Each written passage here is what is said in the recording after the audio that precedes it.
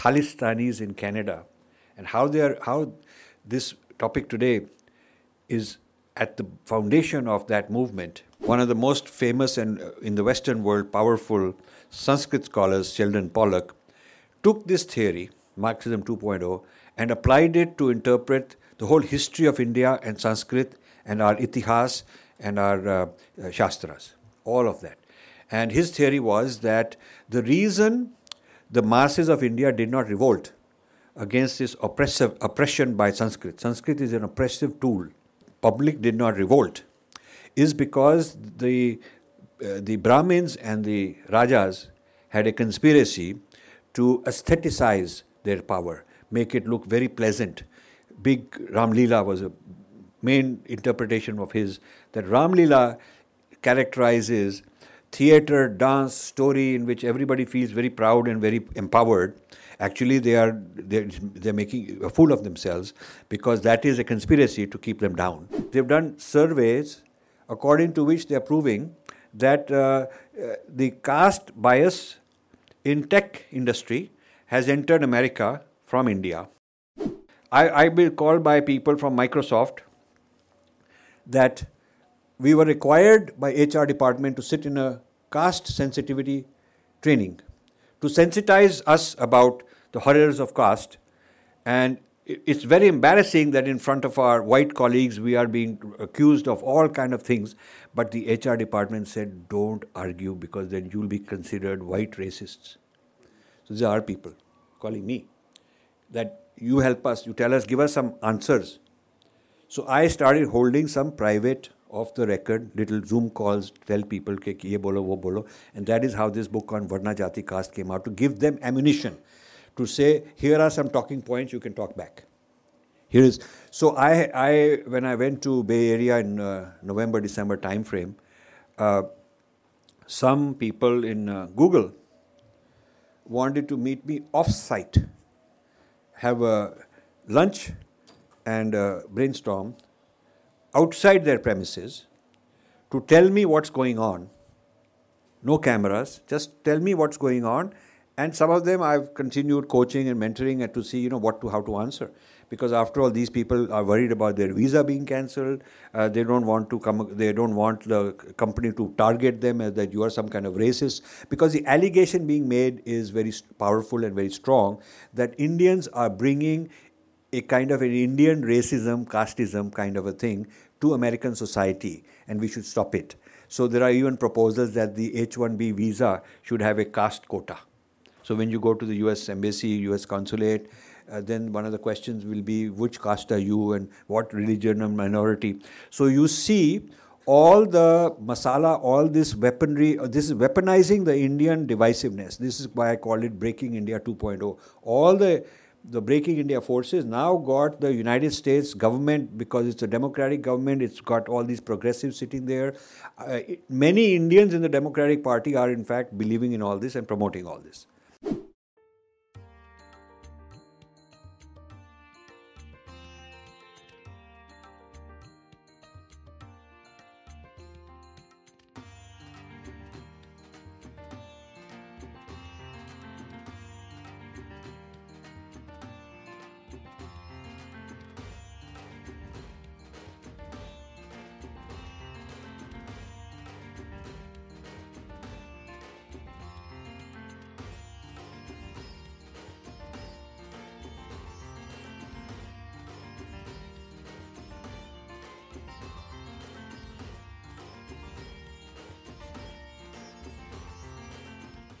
Caste, Varna and Jati, as we all know, has been a glorious obsession of the social sciences. And this is happening from the beginning of social sciences in India.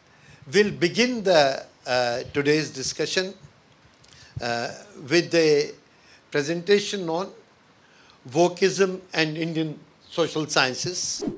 Namaste, and thank you, Dr. Bajaj, for organizing this.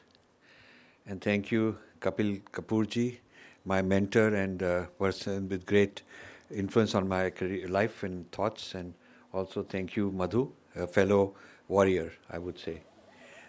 And thank you, all of you.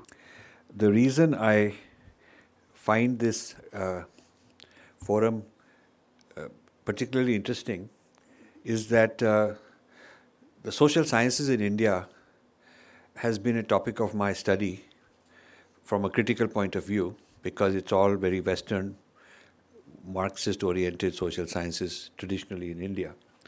And the first step of fixing that problem, because it's very skewed, and it's certainly not been rooted in our own traditional approach to society. The first step is to do a Purva Paksha, an evaluation and analysis of how these social sciences work. And I've been trying to do that for quite a while. And this today's talk is also actually on that subject. So the Western social sciences based in Marxism have evolved to what I call Marxism 3.0. And I need to first explain what is Marxism 3.0, which is called critical race theory, and why it's important in American society, in academics, how it has already entered India, not will enter, how it has entered the industry through their HR departments and their diversity, equity, inclusion programs. They're all based on that. In academics, your Ashoka University or Kriya University or all these kind of universities are really into this. That's the fashion of the day. Government policy, a lot of the people who are championing this in the US in places like Harvard are advisors in Niti Aayog. So, it's not like I'm talking some kind of an abstract theory which need not concern us. This is part of how the machinery in this country is functioning. It's a new kind of colonization, I will explain. And yet, there's hardly been any discussion on it. One would think that something so important, you don't wait for problems to become serious, you talk about it. But I haven't seen that happen, so I want to initiate that kind of discussion. Last night I had a dinner with Kapilji, and like all the dinners we've had, it was very insightful in the sense we have these real deep, lively discussions between the two of us. And in that discussion, when I started talking about the Khalistanis in Canada and how this topic today is at the foundation of that movement, then he said, make sure you explain that tomorrow. So I'm going to explain that here. I'm going to explain that.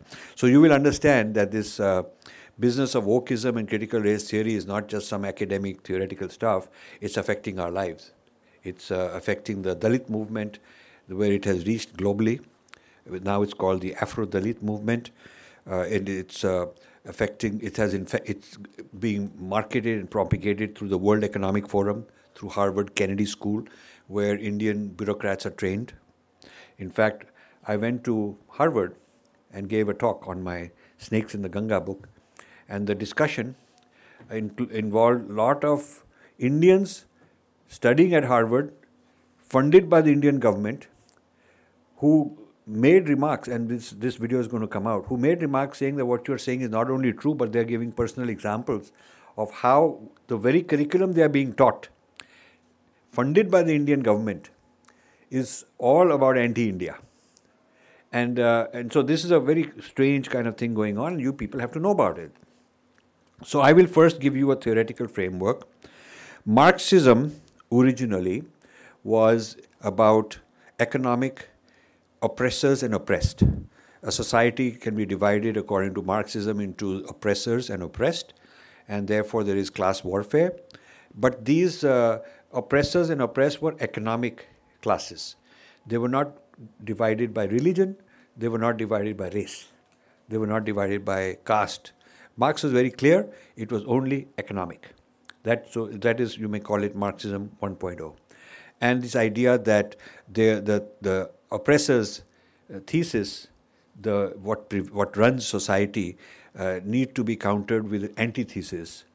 And this is the dialectic. The antithesis will fight the thesis, and there will be clash. It will be violent until both are dissolved, and then some new thing will emerge out of that. So this continued until World War II, when something known as the second wave, which I'm calling Marxism 2.0, but it's called the second wave, also called the Frankfurt School, started in Germany. And this is also called cultural Marxism. And the innovation was that the oppressor oppressed, it's not just owning means of economic production, who owns the farms, who owns the factories, which is what Marx originally talked about, but the means of cultural production, like who owns Hollywood, who owns media, who owns education system, who owns theater, and so on. And this Marxism 2.0 came up with this theory, which is a very impressive theory, very powerful theory. I've used it, quoted it in many of my books. The theory is called the aestheticization of politics, the aestheticization of power, meaning that you keep your power, the oppressor keeps his power, by giving an aesthetic appeal to the oppressed. The oppressed feel so happy, patriotic that we are this great people, we come from this great lineage, our history is grand, big parades, big museums, works of art, making the underclass, making the oppressed feel complacent. They don't have to, they feel there is no need to revolt because life is good. And this emotionally satisfying the oppressed people emotionally, manipulating them emotionally to feel good. This business of feeling good, which politicians do, and some big yatra and big parade and big pageantry, mela, tamasha, sports game, movie stars, all that is a kind of what they call the aestheticization of power. And I started studying this because one of the most famous and in the Western world powerful Sanskrit scholars, Sheldon Pollock, took this theory, Marxism 2.0, and applied it to interpret the whole history of India and Sanskrit and our itihas and our shastras, all of that. And his theory was that the reason the masses of India did not revolt against this oppression by Sanskrit is an oppressive tool. The reason the public did not revolt is because the Brahmins and the Rajas had a conspiracy to aestheticize their power, make it look very pleasant. Big Ram Leela was a main interpretation of his, that Ram Leela characterizes theater, dance, story in which everybody feels very proud and very empowered.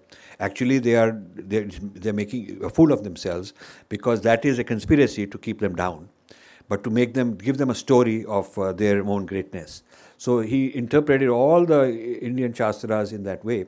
And his theory of why Sanskrit flourished all over Asia and why Ramayana went all over Asia, basically in a nutshell, and he writes such convoluted language. All his books are 500, 600, 700 pages of very heavy Western terminology, which no Indian would understand. In fact, the research took me so long because I couldn't get any Indian Pandit or anybody of Sanskrit to help me figure out even one paragraph, because people said it'll take us 2 years to figure out one little part of it because it's written in very convoluted, heavy Western jargon.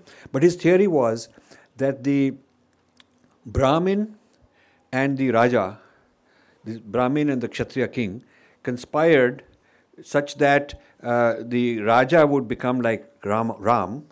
The Brahmin would make him Lord Ram on earth. He is the Raja, he is the Lord has come as the king. And this pageantry of aesthetics would be so appealing to the public that they wouldn't want to revolt. They would all feel so proud of it. So this is Marxism 2.0. Now comes Marxism 3.0, which is the people from this Frankfurt School after World War II came to the United States. This is so interesting a story because you hardly think America would be Marxist, because it stayed in the ivory towers of academics for several decades. But when they came to the United States and they were bringing their Marxism 2.0, they couldn't get much traction until this fellow, Herbert Marcuse, young man at the time, in Berkeley, he developed this theory that Marxism 1.0 was economic based, and 2.0 is based on cultural empowerment and disempowerment and so on, and aestheticizing, He came up with a new idea that was race, because he said in America it has to be race. So he said the Marxism now should be about whites oppressing blacks. So it's a race, that's Marxism 3.0. Now it remained very sort of basic, not mainstream, until a Harvard professor created what he'd named critical legal theory at Harvard, which became a big thing. And then his students and followers and other people after him developed it further, and that became known as critical race theory. And basically, critical race theory says that all the structures of society, all the social structures that exist, were made by elitists who are the oppressors. So the economic structures were made by economic oppressors, which is what Marxism 1.0 says you should overthrow. And the cultural structures of education and religious churches and the art and drama and pageantry and sports and all of the rhetoric, all the public discourse, all the narratives are made by people with cultural oppression. And so that is Marxism 2.0. And then the Marxism 3.0 said that the structures in the United States are made by white supremacists, white people who were slave owners. And so these structures have to be demolished, is what they were saying. So critical race theory, therefore, espouses that the only justice possible is by dismantling all the structures of society, because they are tainted by supremacy and so on. And so now this also remained very limited in its appeal in the academic world only, until the tragedy of George Floyd, who got killed by white police people in a very brutal way, and the emotions are all aroused. And I was also one of the followers and believers in Black Lives Matter. I still believe in that. However, when the emotions of Black Lives Matter became very high, then the proponents of critical race theory figured it's their opportunity to go mainstream. So that is when critical race theory in recent years became mainstream, big way, and became a subject taught in schools, taught in colleges. And so it's a very recent phenomenon to go mainstream, but the theory has been around for several decades. Now, that is Marxism 3.0. So one of the things it does is it has a category called protected classes. Protected classes is in the United States law and in the Canadian law. It's a term used to, like you have SC/ST kind of thing. They have a term called protected classes, which means any oppressed people, any identity that is oppressed, are entitled to certain privileges, and they cannot be touched. They have entitlement in the sense that one of the privileges of the protected class is that they can practice what is called cancel culture. So if they say, if I'm protected class, it has been designated, I'm on the list of protected class in the government records, they've classified me as such, then I can cancel you if you are the oppressor. If I designate you as the oppressor, it's up to me to designate you as the oppressor, and then I can say you're not allowed to speak, and if you speak, you're thrown out. This is called cancel culture, and it is very official. In their world, it is not something wrong they are doing by canceling me, because I'm part of the oppressor according to them. That's how cancel culture works. So this has consequences. Now comes Marxism 4.0. So Marxism 4.0 is an Indian innovation. That is Dalit scholars under guys like Suraj Yengde. Suraj Yengde, there were Kancha Laya type people in India doing it in Indian context. But Suraj Yengde is this very charismatic, dynamic fellow at the Harvard Kennedy School. He calls himself Afro-Dalit. And he came up with the innovation that he'll make alliances with the blacks and say that blacks and Dalits are one. And he's got this Afro hairstyle, and he says, I'm black man, and he talks like that, behaves like that. And he hobnobs with some of the leading black scholars at Harvard. So it is Dalit black bhai bhai. unity, and we are the oppressed. So he is using critical race theory and Black Lives Matter as his bandwagon on which to jump the whole Dalit movement and use Harvard and United States, their idea of protected classes, and say, okay, Dalits are also protected classes. So this is why it is relevant to India. Because now all this thing, whether it is attack on Adani or Modi or this thing or that thing or Khalistanis, I'll come to Khalistanis in a moment, it is riding on this bandwagon that in the United States, starts in the United States, but then it's being exported here. It's being exported by people like Microsoft, people like Cisco, people like Apple, people like Google, and I will tell you all that. And the corporate India is bought into this. I will tell you these facts. So to go through systematically, the Marxism 4.0 is now called critical caste theory. There's critical race theory, which is American. That's an American thing. And maybe many of us are sympathetic with it because blacks have suffered, whites have done those kind of things. But now when you go from 3.0 to 4.0, you bring it into Indian context. That's a different game. So a lot of Indians in the United States tell me, "Arey bhai, no, we are supporting the blacks. Why you are doing all this? Whites have done bad things." I say, okay, but now it's Marxism 4.0 because now you are saying critical caste theory, and critical caste theory says Dalits are the oppressed and non-Dalits are the oppressor, and the whole business of whites oppressing blacks is now brought into India, and they are saying Dalits are the blacks of India. Now, those of you who read my book, Breaking India, a dozen years ago, I wrote about Afro-Dalits at that time. Because that movement was just starting, it had not gone mainstream. I wrote about there are a lot of sections and chapters where Afro-Dalit is discussed. And in fact, the whole book came about when an African-American scholar at Princeton University met me at a restaurant. We were having lunch. And he said he's just come back from India where he's part of the Afro-Dalit movement. And I had never heard of such a thing. So for a dozen years or more, I have been talking about it. In India, the book Breaking India became bestseller. But the people in India, the social scientists and the government policy makers and the intellectuals did not take this seriously. So now this Afro-Dalit has become a very, very big deal. And Harvard is pushing it. It's in their curriculum. It's in their... And these guys are... And the worst part is, I will talk about it, Indian billionaires like Lakshmi Mittal, like Anand Mahindra, like Piramal, these kind of people are funding it at Harvard. This is very strange. Why are they funding it? What's in it for them? This is very strange. But that's what's happening. So now this Marxism 4.0, critical caste theory, has someone like Suraj Yengde, a very young, charismatic fellow. He calls himself the Ambedkar. He says he's finishing what Ambedkar started. So it's interesting, we are in the Ambedkar auditorium. And I have written in my book, a whole chapter is on my analysis of Ambedkar, by the way. You should read that. And I'm happy to debate with Ambedkarites, my analysis of Ambedkar. And then my analysis of Yengde claiming to be the new Ambedkar, whether that can be genuine or not. So there's a lot of mistranslations and manipulations everywhere to make it fit the new theory.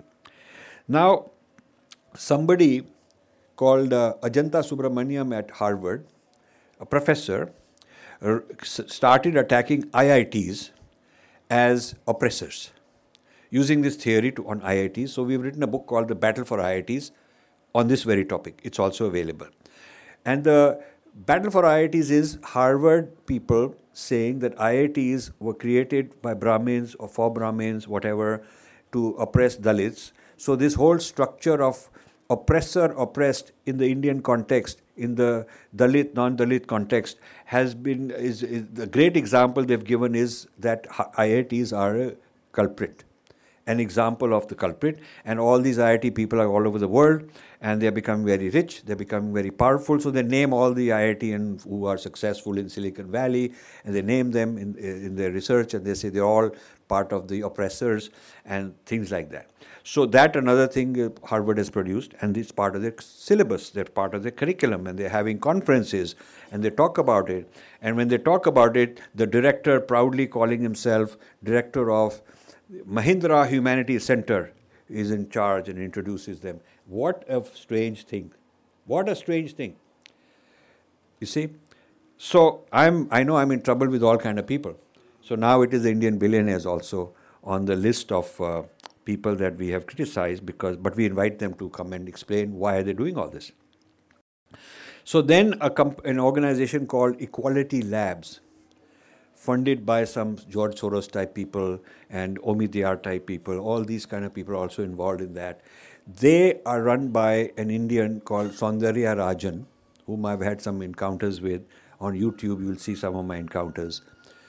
They claim that they did research in Silicon Valley and wherever Indian IT workers are present in large numbers. They've done surveys according to which they're proving that the caste bias in tech industry has entered America from India. And these Silicon Valley people, all are senior guys, and they name, Sundar Pichai, and they name all these kind of people and say they're all oppressors, they're all Brahmins. And the Dalits are being given low-level jobs and they're biased against them. And she produced all this stuff and they started giving workshops. One of the workshops they gave at World Bank recently. And we have a video which will come out in the next week or two by an Indian at the World Bank in a very senior capacity who was invited to this caste sensitivity workshop to by these same people. They're going around, they're giving workshops in Microsoft, they're giving workshops all over Silicon Valley, and they've gone to United Nations to give a workshop, and they've given a workshop in World Bank. The implication being that if caste is a category of bias and prejudice, then under international laws, when you give a World Bank grant, when you give a World Bank loan, one of the things you should ask for is how many Dalits are going to be working, how many Brahmins are going to be working, how many minorities are going to be working, are they hiring enough Muslims? So this whole thing is coming now through World Bank also and through United Nations also, and you better know about it. You cannot be sleeping and saying, "Ore waah, kya humko bataya nahi tha," because you have to know how to connect the dots, starting with a theoretical framework, which is what I'm explaining to you. If you understand the framework, you'll know how to connect the dots. If you don't understand the framework, you'll be asking questions like, "Arey bhaiya, wo ye kyun kar rahe hain? Why are they doing this? Doesn't make any sense." And that's reacting to one episode at a time is what our people have been doing. Our media people, our intellectual people, because they have not gone into the framework, which is what this book, Snakes in the Ganga, is. The reason it's a big book is because it explains the framework. So now, this organization called Equality Labs, run by Saundarya Rajan, going around giving workshops, files a lawsuit against a company called Cisco, which is a very big tech company in hires tens of thousands of Indians. And the lawsuit says that there is Brahmin in Cisco, an employee, senior management, who is oppressing Dalit in Cisco. So now it has entered the American corporate world. And it has consequences. So now this is, of course, shaken up Cisco. Of course, they have to defend it. This person, whom I know, have talked to him privately, the Brahmin who's being accused. He's got nothing to do with this oppression business. He's in fact declared himself decade before all this happened as an atheist. He doesn't even practice anything. But it's a good target to try and extort some money out of some rich Silicon Valley company, basically. So you see, Saundarya Rajan has become a very big name radical in the United States, basically going to all these Silicon Valley companies, threatening them that, you will be in trouble. You are Microsoft. Do you know you have a problem? We will do research, we will investigate, we will check out, and we will give you a report, and we'll tell you how to fix it. So they're charging as much as $75,000 per hour for consulting. This is a good business. $75,000 per hour for doing their consulting and their workshop and so on. So I've had people call me. Our people are scared. The people who are vulnerable are the low, middle level tech workers. Sundar Pichai is billionaire. He's not bothered. They are safe. They will follow whatever the corporate requirement is because they're aligned with the corporate. But the workers, I've been called by people from Microsoft that we were required by HR department to sit in a caste sensitivity training to sensitize us about the horrors of caste. And it's very embarrassing that in front of our white colleagues we are being accused of all kind of things, but the HR department said, don't argue because then you'll be considered white racists. So these are our people calling me, that you help us, you tell us, give us some answers. So I started holding some private, off the record, little Zoom calls, tell people ke ye bolo, wo bolo. And that is how this book on Varna Jati caste came out, to give them ammunition, to say, here are some talking points, you can talk back. Here is, so I when I went to Bay Area in November, December time frame, some people in Google wanted to meet me off-site, have a lunch and brainstorm outside their premises to tell me what's going on. No cameras, just tell me what's going on. And some of them I've continued coaching and mentoring and to see, how to answer. Because after all, these people are worried about their visa being cancelled. They don't want to come. They don't want the company to target them as that you are some kind of racist. Because the allegation being made is very powerful and very strong that Indians are bringing a kind of an Indian racism, casteism kind of a thing to American society, and we should stop it. So there are even proposals that the H-1B visa should have a caste quota. So when you go to the US Embassy, US Consulate, then one of the questions will be, which caste are you and what religion and minority? So you see all the masala, all this weaponry, this is weaponizing the Indian divisiveness. This is why I call it Breaking India 2.0. All the Breaking India forces now got the United States government, because it's a democratic government, it's got all these progressives sitting there. Many Indians in the Democratic Party are in fact believing in all this and promoting all this. This is true. And I've been a Democrat most of my life, funded them, supported them and all that. But now recently, a lot of people are finding that there's a crisis, that this has gone too far. Because they really don't understand Indian society, and yet they are making all these policies, foreign policies. That is why their Secretary of State comes and talks about, you're violating human rights and our Jaishankar has to respond. But Jaishankar doesn't know what the underlying problem. You see, this is why I brought in the Indian consulate people. They come and recently the Indian Consul General of New York came and praised me, and in a big event done for my work in New Jersey, he came. But while publicly they're praising all this, they're not following the message. It's not so important to praise me. That's irrelevant. But the message I'm giving, the Ministry of External Affairs has not yet understood it. Because they don't know that this is the reason Jaishankar has to defend India so many times against these allegations that you are not a democracy, you are this and that. The underlying root cause they have not understood. It comes from critical race theory, and this critical race theory has turned into critical caste theory, and the center of this whole nexus is Harvard University, and guess what? Indian billionaires are funding it. This is a very serious matter. At the very least, the social science people in this country should be making noise, saying, what is this going on? So this is why I decided that I'll come here and give this talk. This business about laws in the US being changed has taken a new level. Many universities, starting with Harvard and many others following, have declared officially that caste is a form of racism and therefore comes under the category of protected classes, and comes under the category of all the race laws, which means that if you are in the university and some professor and you are accused of, hey, you're a Brahmin and all that, you have to be on the defensive. You better not give a proper response, because you'll be considered a person who's in denial. There is this theory in critical race theory that says the supremacists are in denial. Part of their power comes from the fact that it is invisible, it is under the surface, it's very quietly being done, and they can deny it. They can say, I don't know what you're talking about, and they can deny their oppression because it's done through structures that are very invisible in society. So now that we are told Indian society is subject to the same thing, and this is now become part of laws in the United States.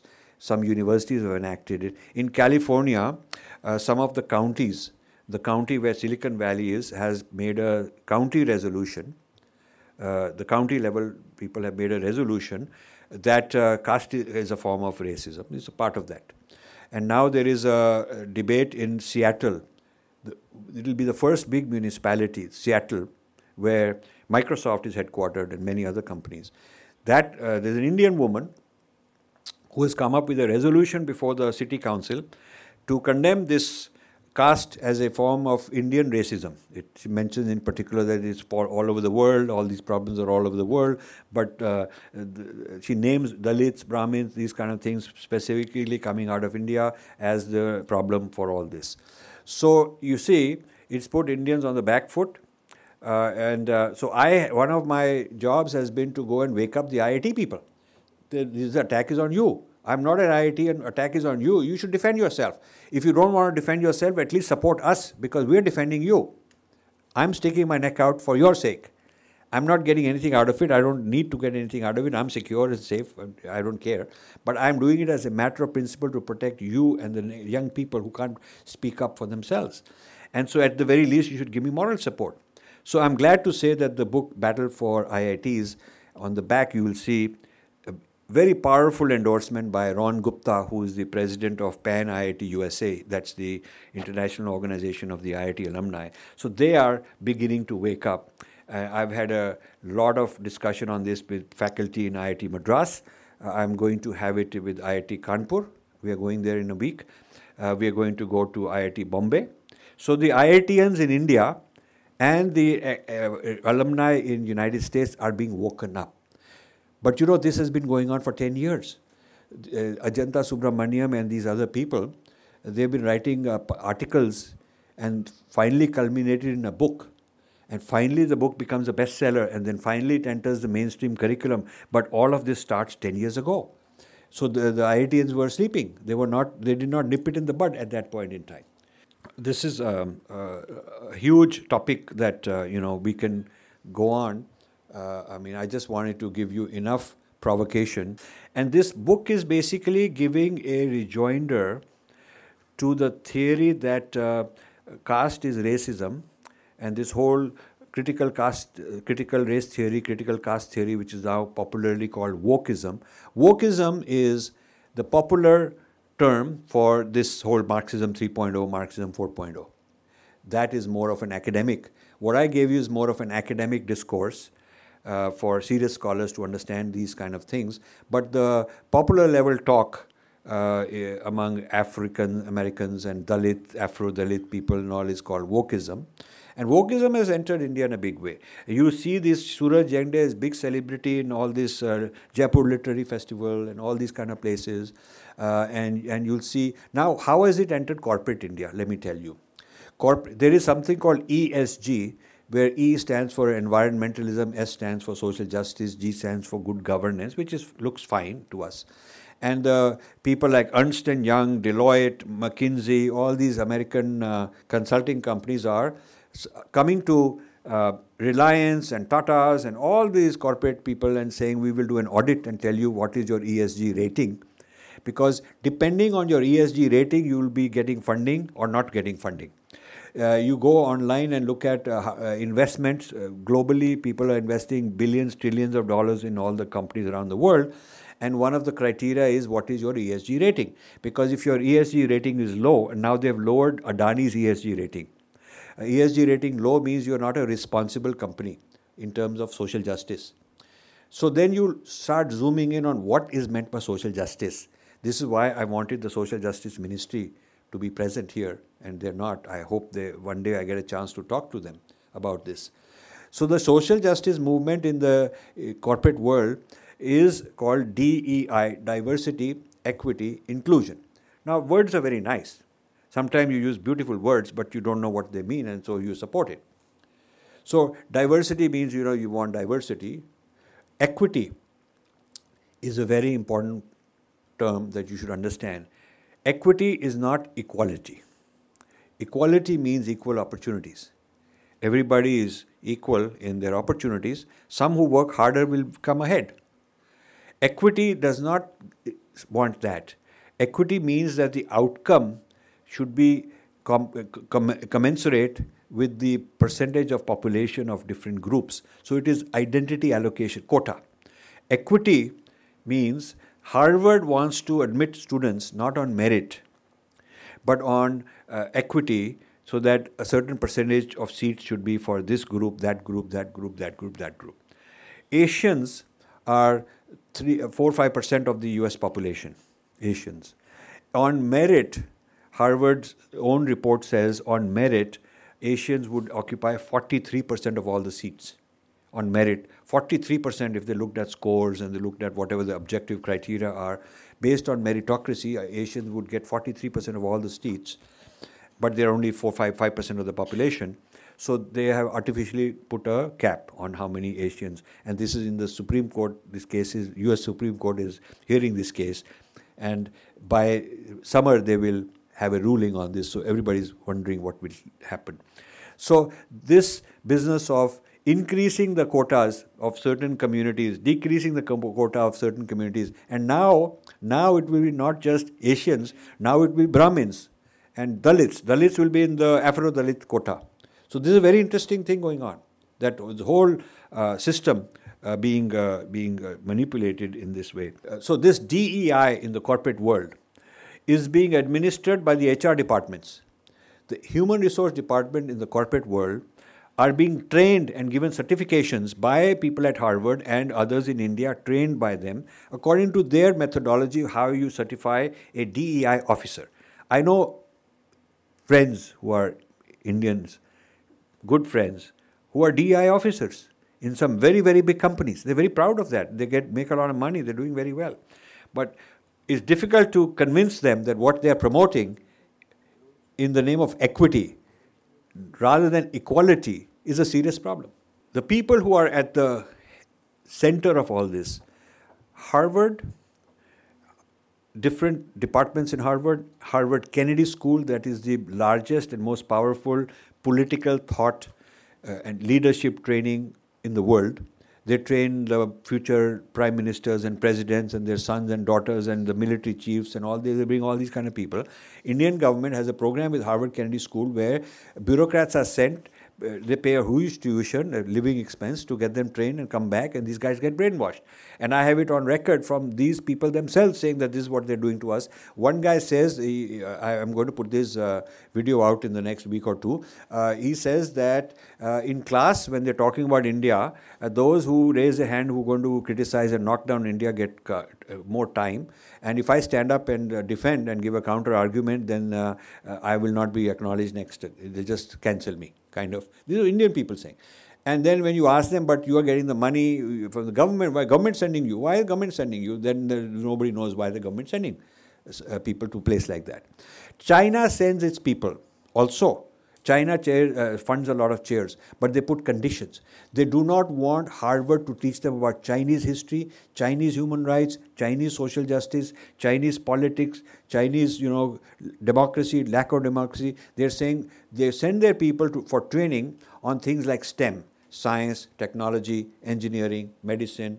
Bring intellectual property back, which China needs. How to make rockets and how to make jet engines and how to make quantum computing and artificial intelligence. That is good for China. They want to go send their people to the best universities, bring this knowledge back, even if they have to steal. They'll steal also a lot of intellectual property, bring it back. They encourage those people. But they are not there to study Chinese history. They are saying it is not Harvard's business to teach us our own history. We know what we want to teach. None of your business. In India, it's the other way around. A very large percent of the Indian students who go are studying Indian history, sitting in Princeton University or Harvard University, studying Indian history, studying Indian social justice, studying what is wrong with India. All these conferences on India conference in Harvard is full of, they bring all these kind of activists, altu-faltu people from India. They're brought there, they're encouraged. All the fellows that you people are fighting here in India are encouraged there. And the strangest part is that Indian billionaires are funding it. Why are they funding it? This is such a big problem. Ek to they are funding in Harvard, this kind of a thing.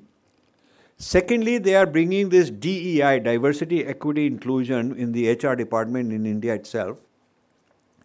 Third thing that is happening is that under pressure from these equality labs and these kind of people, places like Microsoft and Facebook and Amazon and all that are doing caste training, caste sensitivity training to their top management, and the HR department in the US are now asking the HR departments of their Indian subsidiaries. So Microsoft India, Google India, Facebook India, Apple India, Amazon India. They're telling those guys in India that, hey, listen, you have to start becoming caste sensitive because we want to export the same ideology to you. So this critical race theory and critical caste theory is coming into Indian tech industry. So I'm telling this tech people, hey, bhaiya, don't have time to listen to me. Yeah, because they are all busy about ye export ho raha hai, wo ho raha hai, falana and all that. Until they're hit with somebody hit their head, they will not wake up. And they're waiting to be attacked rather than nipping it in the bud. Nobody has stood up and said that the Indian HR has its own Indian policies. HR departments should have their own Indian policies. We should have our own Indian culturally sensitive policies and not bring in American racism into our industry. Nobody has said that. So not only are the American tech companies going to export it to their subsidiaries in India, but also the outsourcing companies from whom they buy services. So if Tata Consultancy sells a lot of services, tech services, they will be under this US labor. These are labor laws. These are going to become laws of the United States for worldwide. Like there are laws in the United States that if you buy outsourcing manufacturing or services or whatever from another country, there are certain human rights that you have to respect even in those countries. And your ESG rating as a company will go down if you are outsourcing from a slave farm, for example, or if you are outsourcing from a place that is creating pollution, although they do that, but they have to fudge it somehow. Officially, if an American company is attacked, that your subsidiary in such and such country is violating the American way of life and thinking and ideology, they'll be in trouble. Their ratings will go down. So under the fear of that, these American companies are going to start doing it in India. Not only tech companies, pharmaceutical companies, automobile, every export sector in India will be affected. Every export sector in India will be affected by what is equivalent to minority quotas, caste quotas, this and that quotas. And guess who are the DEI officers? The DEI officers are the people being certified by these certification authorities.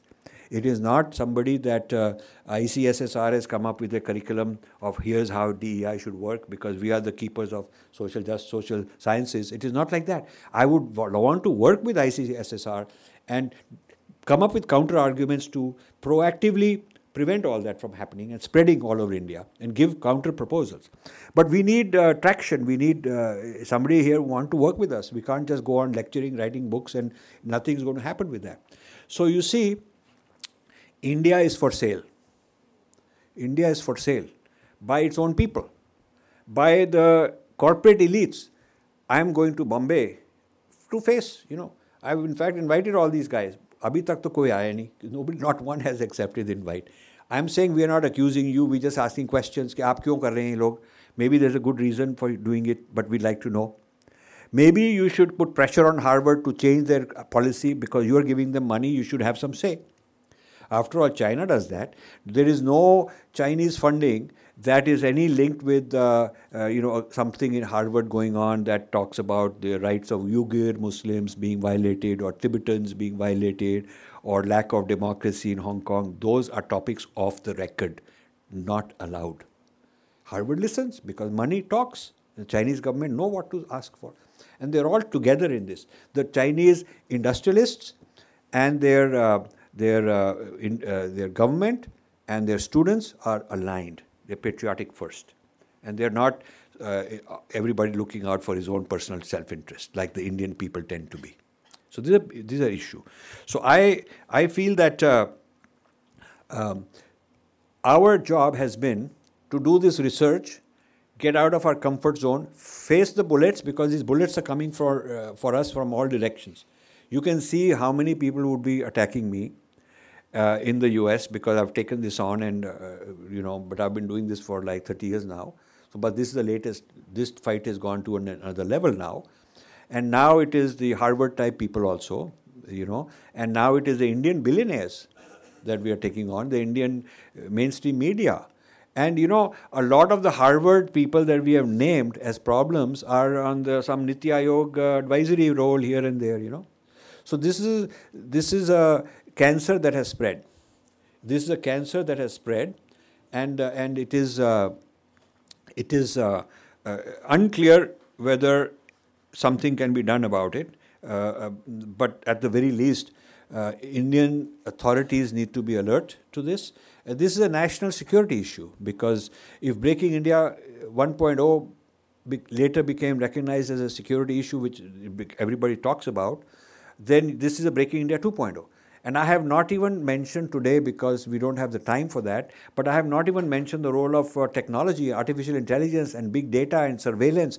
All that is happening, making this even worse, because those are weapons to monitor, the weapons to rate people.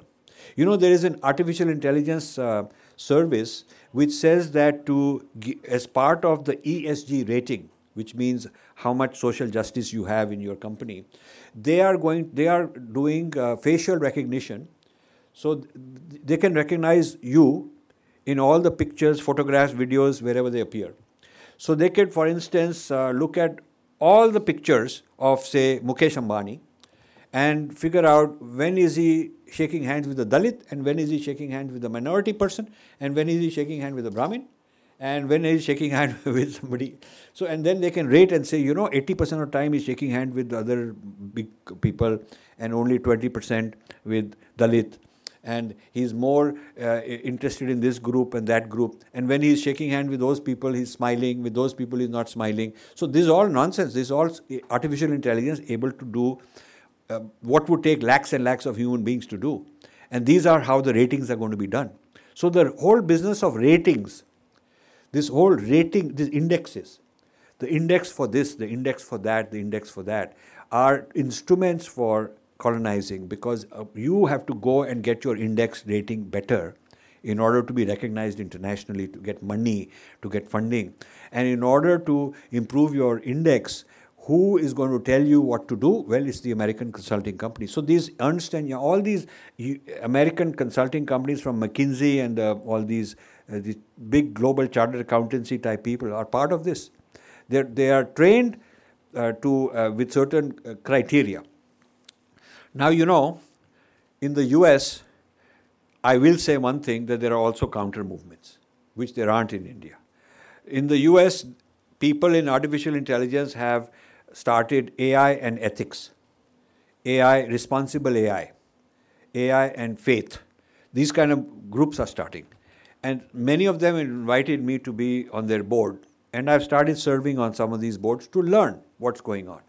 So one of the big movements which Microsoft is championing, and many of them are championing, is that they want to take their own employees and ask them to give feedback on whether or not our AI is being ethical and whether our AI is biased. And since they have people from all the cultures and all the religions, they want them to give feedback. But guess what? The Christians are highly organized in these companies. They have official groups that the company recognizes. There's a Christian group in Microsoft. There's a Muslim group in Microsoft. There's a Jewish group in Microsoft. The Hindu group call me and tell me कि एक तो हमारे लोग interested नहीं है, जो interested हैं, privately interested हैं, they don't want to show their face, they don't want to make it public, they're not assertive, and they don't have the knowledge, they don't even know how to argue because they're scared, and they're ignorant because they were not taught these things in India. So they only know how to write software and all that, but they don't want to rock the boat and face these consequences. So what is happening is our culture, civilization, faith, etc. are underrepresented, if represented at all, in many of these forums. And I can't one man be countering all that. And I don't have 1,000 hours a day to go running around and responding to everything. But so much demand coming for getting involved, get into this Zoom call, go fly here, go there, go attend this meeting, because we have nobody to represent us. I've gone to the gurus and they don't know one darn thing about it. our gurus don't know one darn thing about either this critical caste theory business, and they don't want to take on this controversy, and they know nothing about this AI. And yet the global establishment say, yeah, we went to so-and-so guru and so-and-so guru, and this is what he had to say, and he doesn't have to say anything. So who speaks for us? Who speaks for us? Industry has sold out.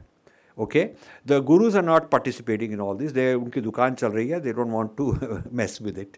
They don't want to go into all these things. They're too controversial. It's over their head. Government is not doing anything about it. Ministry of External Affairs doesn't know much about it. Who is going to do about it? So this is a very serious problem, and this is social sciences problem, and that's why I'm very glad that I'm here being hosted by ICSSR, because first step is to build awareness. To build awareness. And I'm here for a month, and I'm happy to go talk to whoever you guys want me to talk to. I was here 3-4 months ago, spent 5 weeks running around giving talks. So सुनने के लिए तो बहुत लोग हैं, and they have sympathy also, but one needs to take it beyond just verbal stuff and turn it into policy. India needs policy on how to attack these kind of global tsunamis that are coming. We need policy, and it cannot be that we are very abstract. We are on an abstract level. We are Vishwa Guru, but we are Vishwa Chelas, because we are following. We are Vishwa Chelas, Vishwa Kulis, in some ways. Our tech workers telling me that we are doing all the dirty work, running around, but the intellectual property belongs to Microsoft, not to the Indians. Even though Indians producing much of the work, we are very proud के NASA में हमारे इतने सारे हैं लोग. We keep hearing that. But that means we are just supplying them the labor. जो rocket है वो तो उन्हीं का है ना. The technology is theirs. The patents are theirs. They do not belong to us. So what if our people are working there? I mean, Bihar supplies a lot of bricklayers and masons and plumbers and to Delhi, and they come and do construction. But the Bihari worker is not the guy who owns anything. He just makes money, sends money home, and then he goes to the next job. So our tech workers are like that. They are just migrant workers hopping from job to job, collecting money, sending money back home. But they don't own one line of code that they've written. They may have written million lines of code, but they don't have right to even one of them. So indeed, it is not a matter of pride that we are training the world's largest artificial intelligence workforce. The point is we are training it to be rented to somebody else. So you see, we got serious issues as a nation that are not being discussed adequately in our manthans, in our literary festivals, in the parliament, in the think tanks. Niti Aayog didn't want anything to do with me. We went and Rakesh ji tried to get my talk organized, and they all kind of reason, hey, haan, ho, karke. So because I am very forthright and I have written this is my position. Why Mr. So-and-so, so-and-so and so-and-so on your advisory board? I'd like to discuss what is their role, why are they here? Have you done enough pariksha, enough due diligence on their background and what they are doing in their work before bringing them into this consulting role? Because India has been infiltrated by all sorts of these kind of people. So thank you very much for inviting me, and thank you for listening. Namaste.